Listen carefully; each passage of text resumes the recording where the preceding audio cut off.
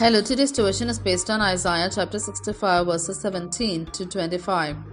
See, I will create new heavens and a new earth. The former things will not be remembered, nor will they come to mind, but be glad and rejoice forever in what I will create. For I will create Jerusalem to be a delight and its people a joy. I will rejoice over Jerusalem and take delight in my people. The sound of weeping and crying will be heard in it no more. Never again will there be in it an infant who lives but a few days, or an old man who does not live out his years. The one who dies at 100 will be thought a mere child. The one who fails to reach 100 will be considered accursed. They will build houses and dwell in them. They will plant vineyards and eat their fruit. No longer will they build houses and others live in them, or plant and others eat. For as the days of a tree, so will be the days of my people. My chosen ones will long enjoy the work of their hands.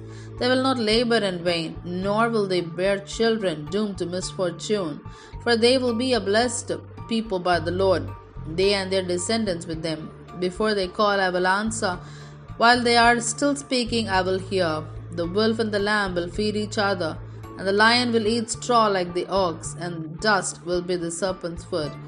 They will neither harm nor destroy on all my holy mountain, says the Lord. Here ends the Bible reading.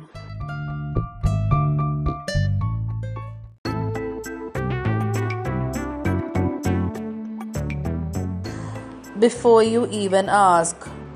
Before they call, I will answer. While they are still speaking, I will hear. Isaiah chapter 65 verse 24.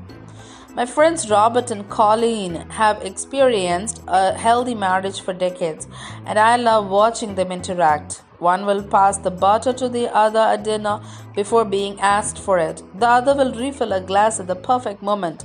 When they tell stories, they finish each other's sentences. Sometimes it seems they can read each other's mind. It's comforting that God knows and cares for us even more than any person we know and love. When the prophet Isaiah describes the relationship between God and his people in the coming kingdom, he describes a tender, intimate relationship. God says about his people, before they call, I will answer. While they are still speaking, I will hear. But how can this be true? There are things I have prayed about for years without receiving a response.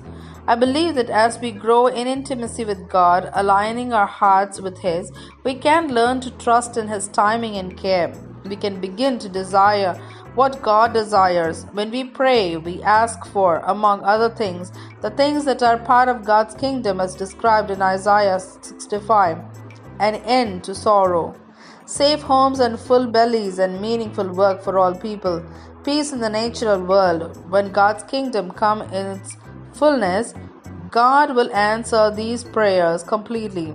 How might you participate in bringing God's kingdom to earth? What will you ask God for today?